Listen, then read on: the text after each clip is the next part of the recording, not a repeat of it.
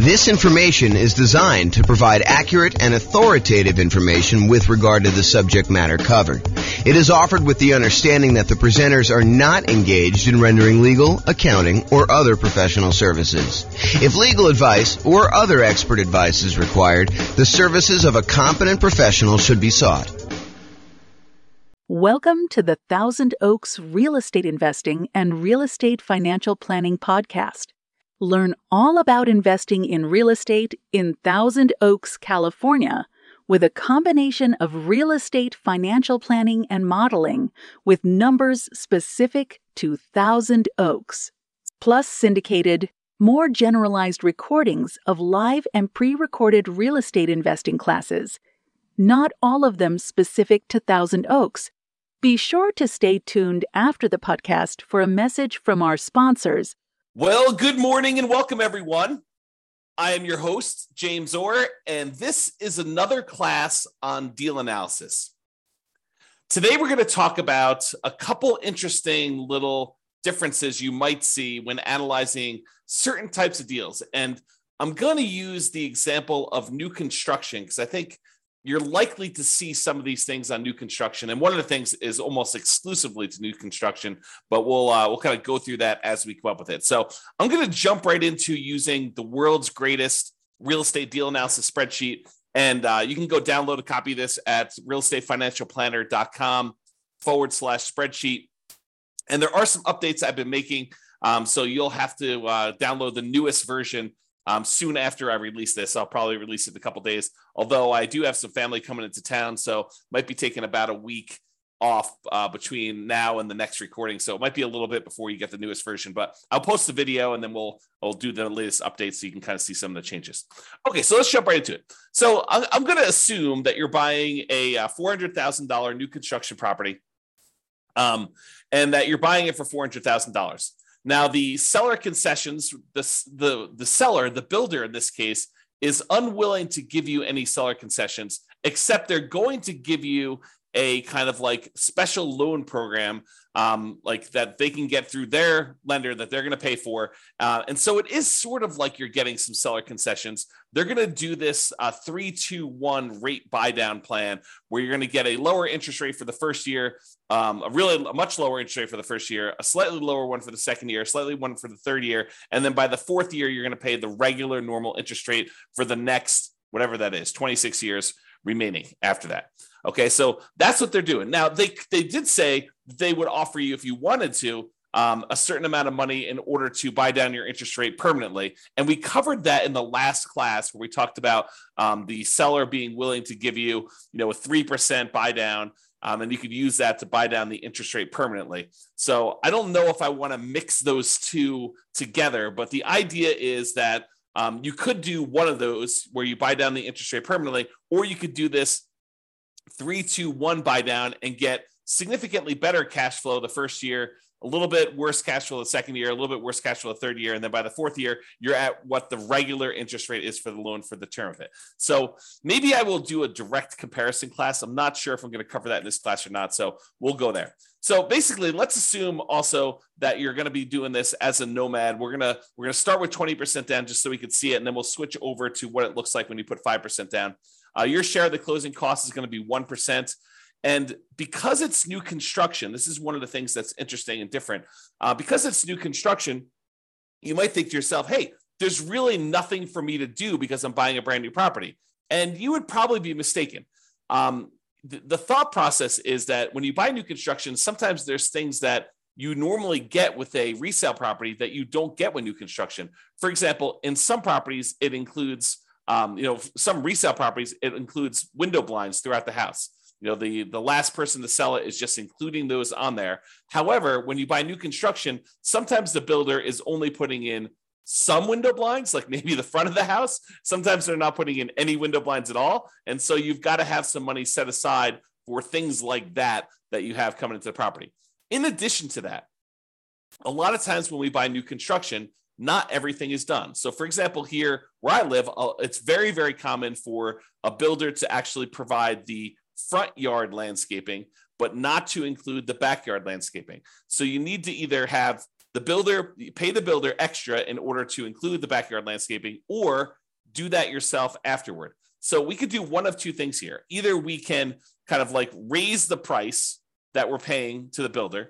And so instead of doing a purchase price for $400, maybe when we include, the upgraded appliance package, go from like the standard stuff to the stainless steel and including the refrigerator, to including an air conditioning unit, because that's optional with a lot of builders around here, to including backyard landscaping, to sometimes including backyard fencing, to including, sometimes they do include garage door openers, sometimes they do not. So when you add in all of these extra things, sometimes it's as much as $30,000 more. So instead of purchasing the property for $400, now maybe we're purchasing the property for $430. And still, we've got some things that we cannot roll into the builder. Like some builders will not allow you to roll in the blinds on a property. And so you'll have to pay for those out of pocket. And so you should budget something, whatever you think it'll cost you to do those things, as additional rent-ready costs. Okay. So we've raised the price in order to include those extra things. Now, a really important note here. That note is some of the things that we often want to roll into the cost of buying a new construction property, an appraiser is going to give us little or no value for. So there is a chance, especially as you add more and more things to the price of the property, that the property will not appraise. And if the property does not appraise, that means that you will need to be bringing more than just your regular down payment to purchase the property. So for example, you'll notice the amount for down payment is $86,000 here. It's 20% of that. However, what can happen is when we do the ARV, let's say the ARV only comes in at $410. That means that we need to then bring more to the table. I'm sorry, we're purchasing it for $430 and we're doing $410. So yeah, so the 20% should be based on the purchase price, not the ARV. So yeah, so basically we're going to do that, and then we'll need to bring additional money to the table in order to cover that additional shortage. So just be aware. Like for example, I bought a property, a new construction property, where I had the builder finish the basement. It was actually much cheaper for me to have the builder finish the basement, and better because I could finance it at 3.5% or something like that in order to have the builder do that. However, when we went to have the property appraised, the appraiser did not see the extra value in what the appraised amount was on the property, and so that they were unwilling to give us the additional cost of finishing the basement in the appraised value, and we ended up needing to come to the table with additional money in order to cover the difference between what the property appraised for and what the cost of the property was, in addition to our down payment. Okay, so just be aware that that is the case. I'm going to make a note here to update something in the spreadsheet, so it'll be fixed by the time you get it. Okay, cool. So rent ready cost, you can see that there. And then we calculate the cumulative negative cash flow in this particular case. I'm going to adjust the monthly rent up to about what it would be. We're going to call this one $2,800 a month. So we have a little bit of negative cash flow with the property here because that's just what the numbers are. So it's $162 a month negative cash flow based on what we're seeing here. Oh, and because we're putting 20% down, the rate's really closer to 7%. So it's really $191 a month in negative cash flow here based on what we're seeing now before we do any adjustments. Okay, so we see the rent ready costs. We see the cumulative negative cash flow there. If you want to cover like what we talked about there, go watch the previous class. I walk you through a bunch of what's going on with the cumulative negative cash flow. The short version of this is when you buy a property, you should have enough money for the down payment, plus enough money for the closing costs, plus enough money for any rent ready costs that you need, plus enough money for your reserves. And in addition to all of that, if you have negative cash flow on a property, it is prudent, it is more conservative for you to say, look, my negative cash flow for the life of this property, with rents going up a little bit each year, my expenses going up a little bit each year, my payment on my property is probably going to be fixed. I'm likely to have negative cash flow for a number of years before rents creep up enough where I no longer have negative cash flow. The world's greatest real estate deal analysis spreadsheet actually will do that calculation for you. If you go into the overrides, you can see where it does that. It is right here with the cumulative negative cash flow. So it calculates how much negative cash flow you have each year, and then it adds up what the total amount of cumulative negative cash flow you have on the property for that time period. And then it shows you here on this homepage, as you will also need this in order to make your investment in the property. So when you think about how much you need to do the deal, it's not just down payment. It's not just down payment and closing costs. It's not just down payment, closing costs, and rent-ready costs, the things that you need to get the property ready to rent. It's not just all those things plus reserves. It's all those things plus now cumulative negative cash flow, because it is prudent for you, if you know negative cash flow is coming, it is prudent for you to set that money aside as part of your initial investment when you are going to buy the property. Okay. If you don't have negative cash flow, it'll be zero and you won't have to worry about it. However, if you're in a market where you're choosing to put less than a certain amount of down where you wouldn't have negative cash flow, right? Because if you put more down here, you put 30% down, it's not negative anymore, right? So negative cash flow really is a function of how much you put down. It is deferred down payment. If you put more down, you wouldn't have it. But if you put less down, you're choosing to pay out the down payment over time until you no longer have negative cash flow. And so that's how you should think about it. If you're in a market where if you put a certain amount down, you're likely to have negative cash flow, and you're choosing to put that amount down, you're choosing to have negative cash flow. Now, of course, this is in addition to, obviously, try to select a deal where you don't have negative cash flow. Optimize for picking the right deal. But if you're in a market and you're trying to do a strategy where this is the strategy because you put this amount down, and this is the best property you can find in your marketplace in our current market conditions, you have a choice. You can either not make the investment, continue to save money until you have more to put down, or you could choose to put this amount down and have the negative cash flow. And then you got to evaluate whether that makes sense for you by looking at the overall deal and making that analysis. All right. So this shows you that numbers. We did there, put it back to 20%. That's good. So the mortgage interest rate, if you're doing a non-owner occupant, we're calling it 7% right now. And you can see what that looks like. If we go to a owner occupant loan, we're going to lower that the tiniest bit, and we're going to add PMI in here. So we do have PMI added in right now. So this is really zero when we're doing the initial analysis, because we don't have PMI because we put 20% down right now. And so negative cash flow is negative $191 a month. Monthly rent on the property is $2,800 a month. The vacancy rate, we're saying the vacancy rate for a brand new construction property is going to be about 3%. That's because we're starting usually 60 to 90 days ahead of time when we are trying to fill the vacancy. Property taxes are based on whatever the property taxes are in your marketplace. In this case, we're using 0.56% to estimate that.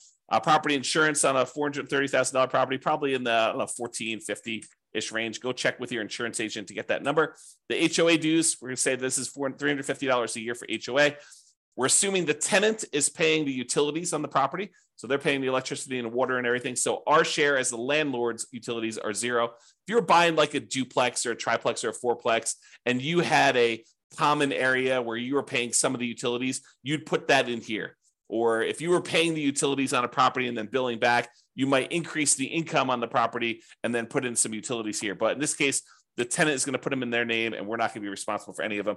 Some people would prefer, they're going to say, look, when the property is vacant, I'm paying the utilities. I'm going to put a small number in here. I'm going to put, whatever it is, $20 a month or, $240 a year in order to account for that really small amount of time that I've got the property and I'm responsible for utilities. I don't usually do that. I usually include that as part of the vacancy percentage, but it's up to you as to whether you prefer to do it that way or not.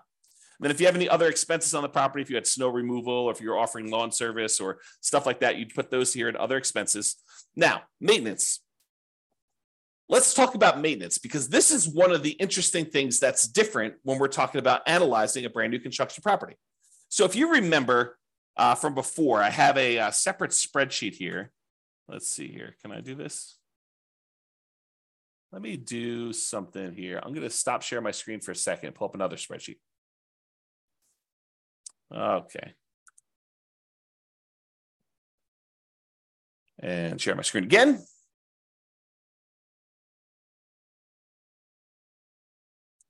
Okay. So if you remember in a previous class, I went over this CapEx and maintenance estimator for rental property calculator. And this is the advanced version. There's a really simple version where you just kind of put in all the numbers for the cost for all the different things you've got in here. And then how frequently you need to replace those things. So you can go ahead and adjust whatever you want to do. If roofs are not $12,000 where you are, if they're $14,000 on a property you have there, and then the frequency of replacement is these last 24 years in your marketplace, you can adjust all these numbers and you can see kind of like what they end up being, and that's even in the basic calculator. One of the differences in the advanced one is the advanced maintenance and CapEx estimator for rental property allows us to put in the age of these things when they start. And the reason why we want to do this is, imagine for a minute you're buying a property, and you're buying a property that's about 15 years old and it has the original roof. Well, you know that you have a $12,000 expense coming up, and usually roofs last about 20 years, but you're already 15 years into the life cycle. So you now know that you have a $12,000 expense coming up, not 20 years in the future, but because the roof is already 15 years old, you know that it's coming up in 5 years. So we'd have to put in the age at the start for that roof as 15 years old. Now what we need to do is we need to save up in our maintenance budget $12,000 over 5 years because we know that we have a roof coming, right? And so the new spreadsheet, it's not new, it's like a year old at this point. I think I did it in, early of 2022 is that when I built this brand new spreadsheet. But basically, it allows you to go in here and say, here's all the different things I have for maintenance. You can add in a bunch of extra ones if you have additional things on your own property. And then you put in what the cost is in today's dollars. And then I automatically adjust for inflation for you. So we know that, if you're planning for a roof and you're saying it's $12,000 today, well, I can tell you for certain that in 20 years from now, a $12,000 roof today is not $12,000. So if you think you're just saving for $12,000 20 years into the future, you would be incorrect about that. You need to say that $12,000 increasing at whatever the inflation rate is, 3, 4, 5, 6%, 7%, whatever you think inflation is going to be, you need to be saving that amount of money, and that's coming in 20 years. So you put in all these different ones in today's dollars. You put in how long that they last for, what their average lifespan is in frequency in years, like how often you have to replace them. And then you put in how old each one is, and it will redo all the calculations for you. So why do I tell you this? I'm telling you this because with a new construction property, all of the age at the start is 0.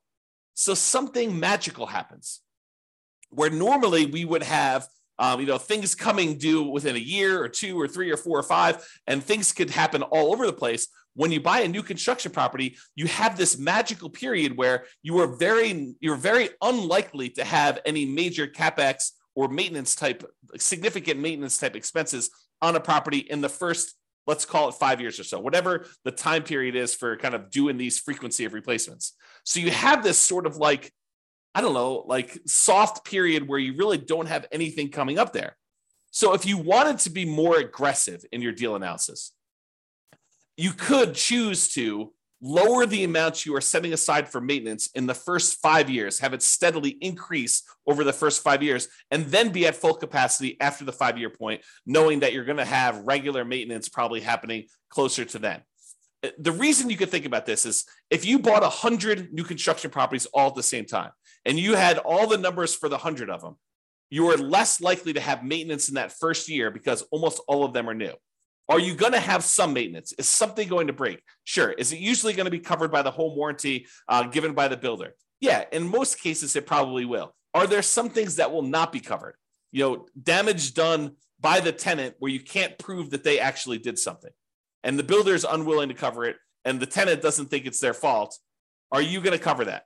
Yes, no doubt you are going to be responsible for that. Okay. So in those cases, you could think to yourself, I'm going to have these really small maintenance numbers for year 1, maybe a little bit more in year 2, as certain things are more likely to break then. And you're getting further away from maybe the builder warranty doesn't cover things into that year 2. And then you kind of see this build up over time. So if you think about it, if you had 100 properties, the chance of you having maintenance in all 100 of them is very close to 0 in year 1. It's probably a little bit higher in year 2, a little bit higher in year 3. And by the time you're getting to year 5 or so, it's probably at its full on capacity where you probably have a regular ongoing maintenance, just like you would with any resale property.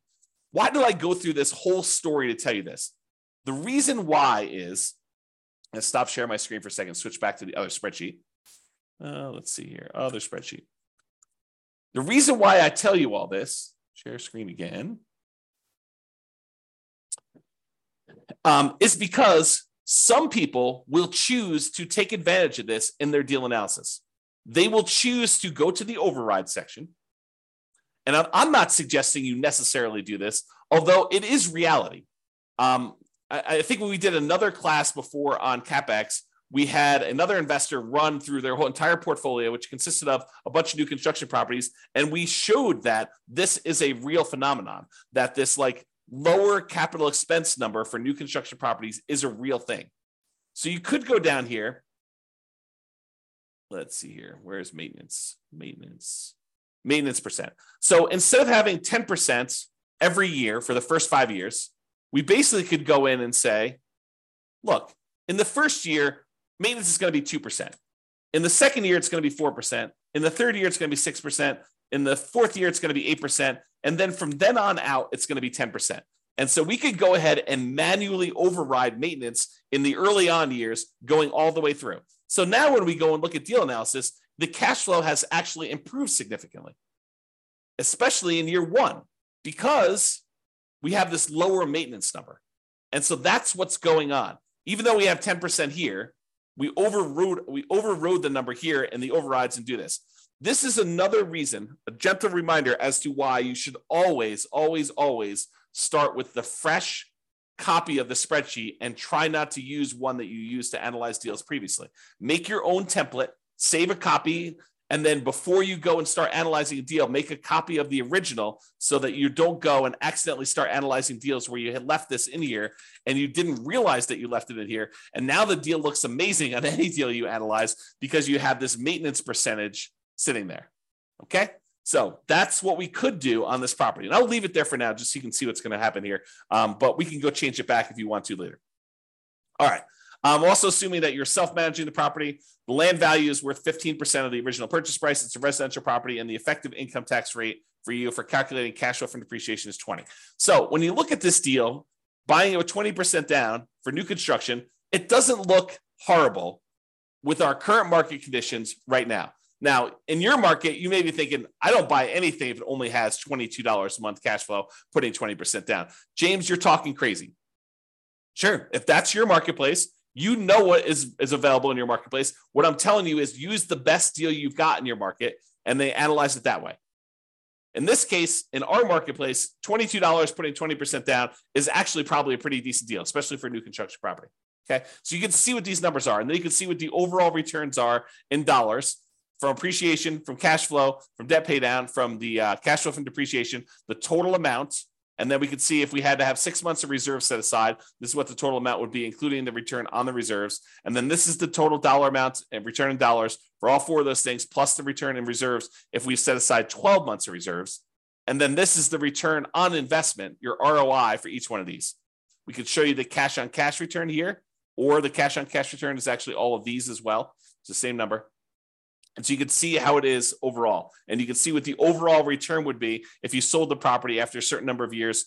You can look at the annualized return on investment, the compound return on investment, or the internal rate of return if you're type of an IRR type of calculation for them. Okay. I'm not going to cover return on true net equity or, the cost to access equity or all that other stuff. It's all on here. We're going to cover that in future classes, but you should be looking at those, in my opinion. All right. Now, I'm going to now go and talk about buying this property as a nomad.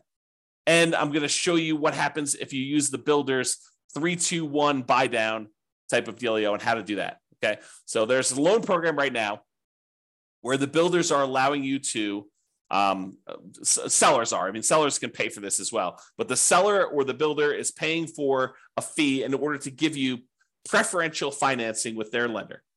And they have, and you can probably get this from other lenders if you're willing to pay for it as well. But I'm using it in the context of the story that the builder is providing this as a perk for you to buy the property. And so they're paying a fee in order for you to get a exceptionally low interest rate in year one, a little bit worse in year two, a little bit worse in year three, and then finally the full on regular interest rate in year four. So I'm going to switch this over now and we're going to go to a nomad property. So we're putting 5% down in this case, still have the same rent ready costs. We're still paying all that extra stuff in order to have the builder, roll the things into the loan there. We now have much more significant negative cash flow, though that's going to change a little bit here in a second. We're now going to go to 6.875%, which is the rate you can get if you just got the loan straight up yourself. Private mortgage insurance, we'll call that 0.4 or so. PMI drops off at 80% loan to value. And so now you have significant negative cash flow on this property, even with that maintenance in effect, where we have that lower maintenance because we did the 2, 4, 6, 8, 10 maintenance plan over the first 5 years. Even with all that in place, we have this pretty significant negative cash flow on the property. Now, if we came in here, and I think in the last class, we increased the closing cost to 4%. We brought down the rate to 5.625. And now cash flow is a little bit more reasonable at negative 177 a month. When you add that to the cash flow from depreciation, the tax benefits you get by owning the property, actually the true cash flow, including the cash flow and the tax benefits, is $45 a month positive. So when you do that, if we were going to go buy down this rate, you could do that. The negative cash flow is significantly lower when we do that. And so it doesn't look as bad. So try to remember this as like, 177, negative 177 is what the cash flow is, because we're going to do a different version of this. So instead of doing that, where we bought down the rate using 3 points in order to get the rate now what we're going to say is this. We're going to have the builder provide as a perk this special buy down loan. And the special buy down loan is going to be 3.875, but only in the first year. Only in the first year. After this, we need to go change the interest rate. Let's see here. Mortgage interest rate. So it's 3.875 in the first year. It's 4.875 in the second year. It is 5.875 in the third year. And in the fourth year, it goes up to the full 6.875, and it stays that way for the remainder. Okay, so now we could see that this was a 3-2-1 buy down. So 3 points, 2 points, 1 point, and then basically it goes to the full rate, and you can see what that is. And we did that by going into the overrides tab and overriding the loan. Now, when we go back here, it changes everything. But realize it's a little bit deceptive, because even though now it's showing that we have this $254 in positive cash flow, realize that is only a year one thing. And by year two, our cash flow is not $254 a month positive. It's actually cash flow in year two, it's $26 positive, because the interest rate went up in year two. And so now our cash flow went from being pretty significantly positive, $254 a month. Now it's only $26 a month positive in year two, because the interest rates went up in year two. And by year three, the monthly cash flow is negative $216. In year four, it's negative $472. And then it gets a little bit better until we get to be positive here around year 10. Okay. Because it went back up to the normal interest rate. So the cumulative negative cash flow that we have is about this $19,136. Okay. So you can see that the cumulative negative cash flow is $19,136. Whereas if we had done the alternative plan, if we had paid down the rate here and we had just gotten 5.625, it would have been $21,256. Okay. So it's a little bit less by doing it the 3-2-1 method. And in that first year, you have less negative cash flow. There's a chance, you can't rely on this, but there's a chance that interest rates will come down in the next year or 2 or 3, and you'll be able to pay some money. You'll have to pay for the refinance, but you'll be able to pay some money and actually get out of that loan. Now, should you rely on that? I don't think so, because while interest rates are higher than they were in the last couple of years, what we saw a few years ago was exceptional. It was not the norm. And to think that we are going to return to the exceptional is not a guaranteed thing. It's possible. It's possible we could see interest rates drop from where we are here. But who knows? 7% interest rates are about the middle of where we normally have been historically. If we look at if we add up all the times that interest rates were at about, below 7% and all the times that they were above 7%, look at on a time measurement, how frequently this happens. I think the 7% rate is about halfway. Half the time it was more expensive than this, half the time it was less.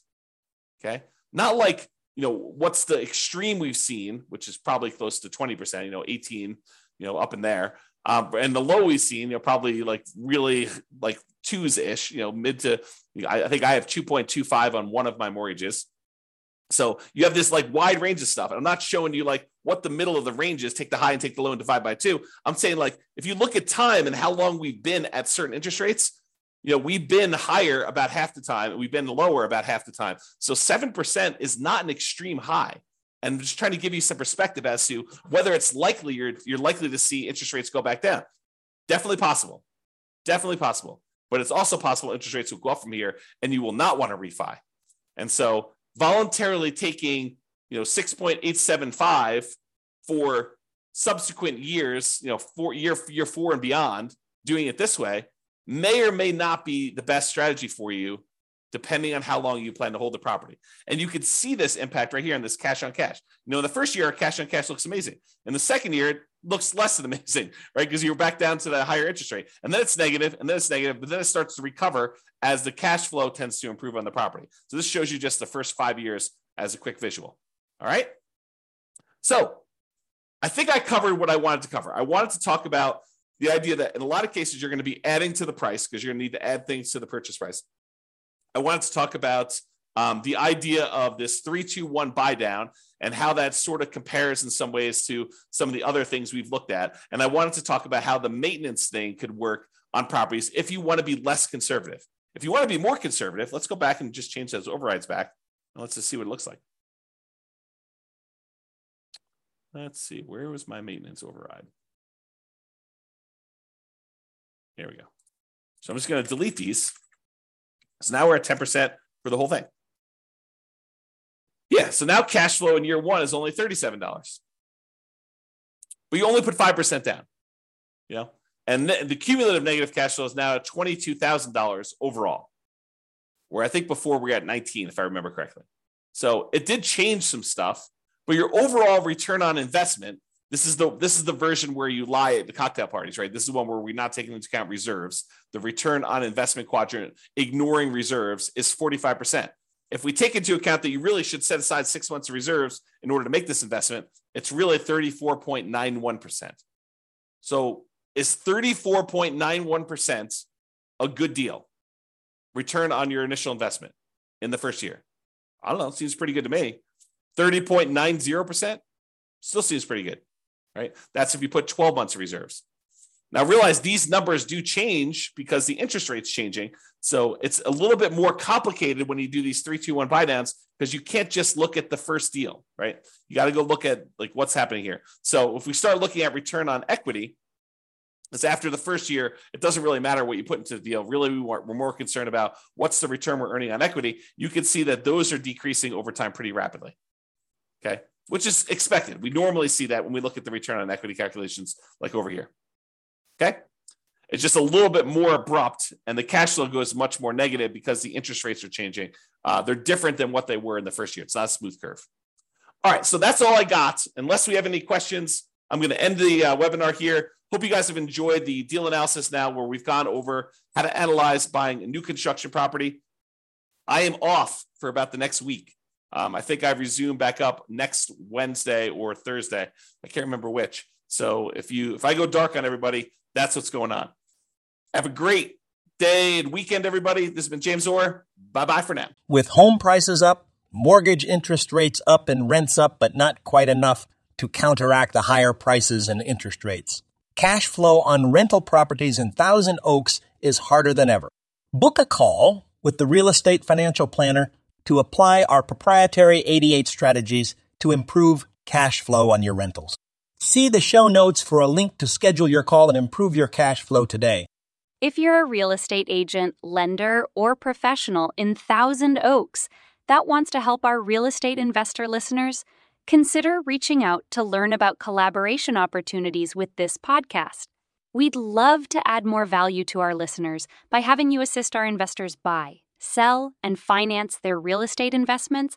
See the show notes to schedule a call to discuss collaboration opportunities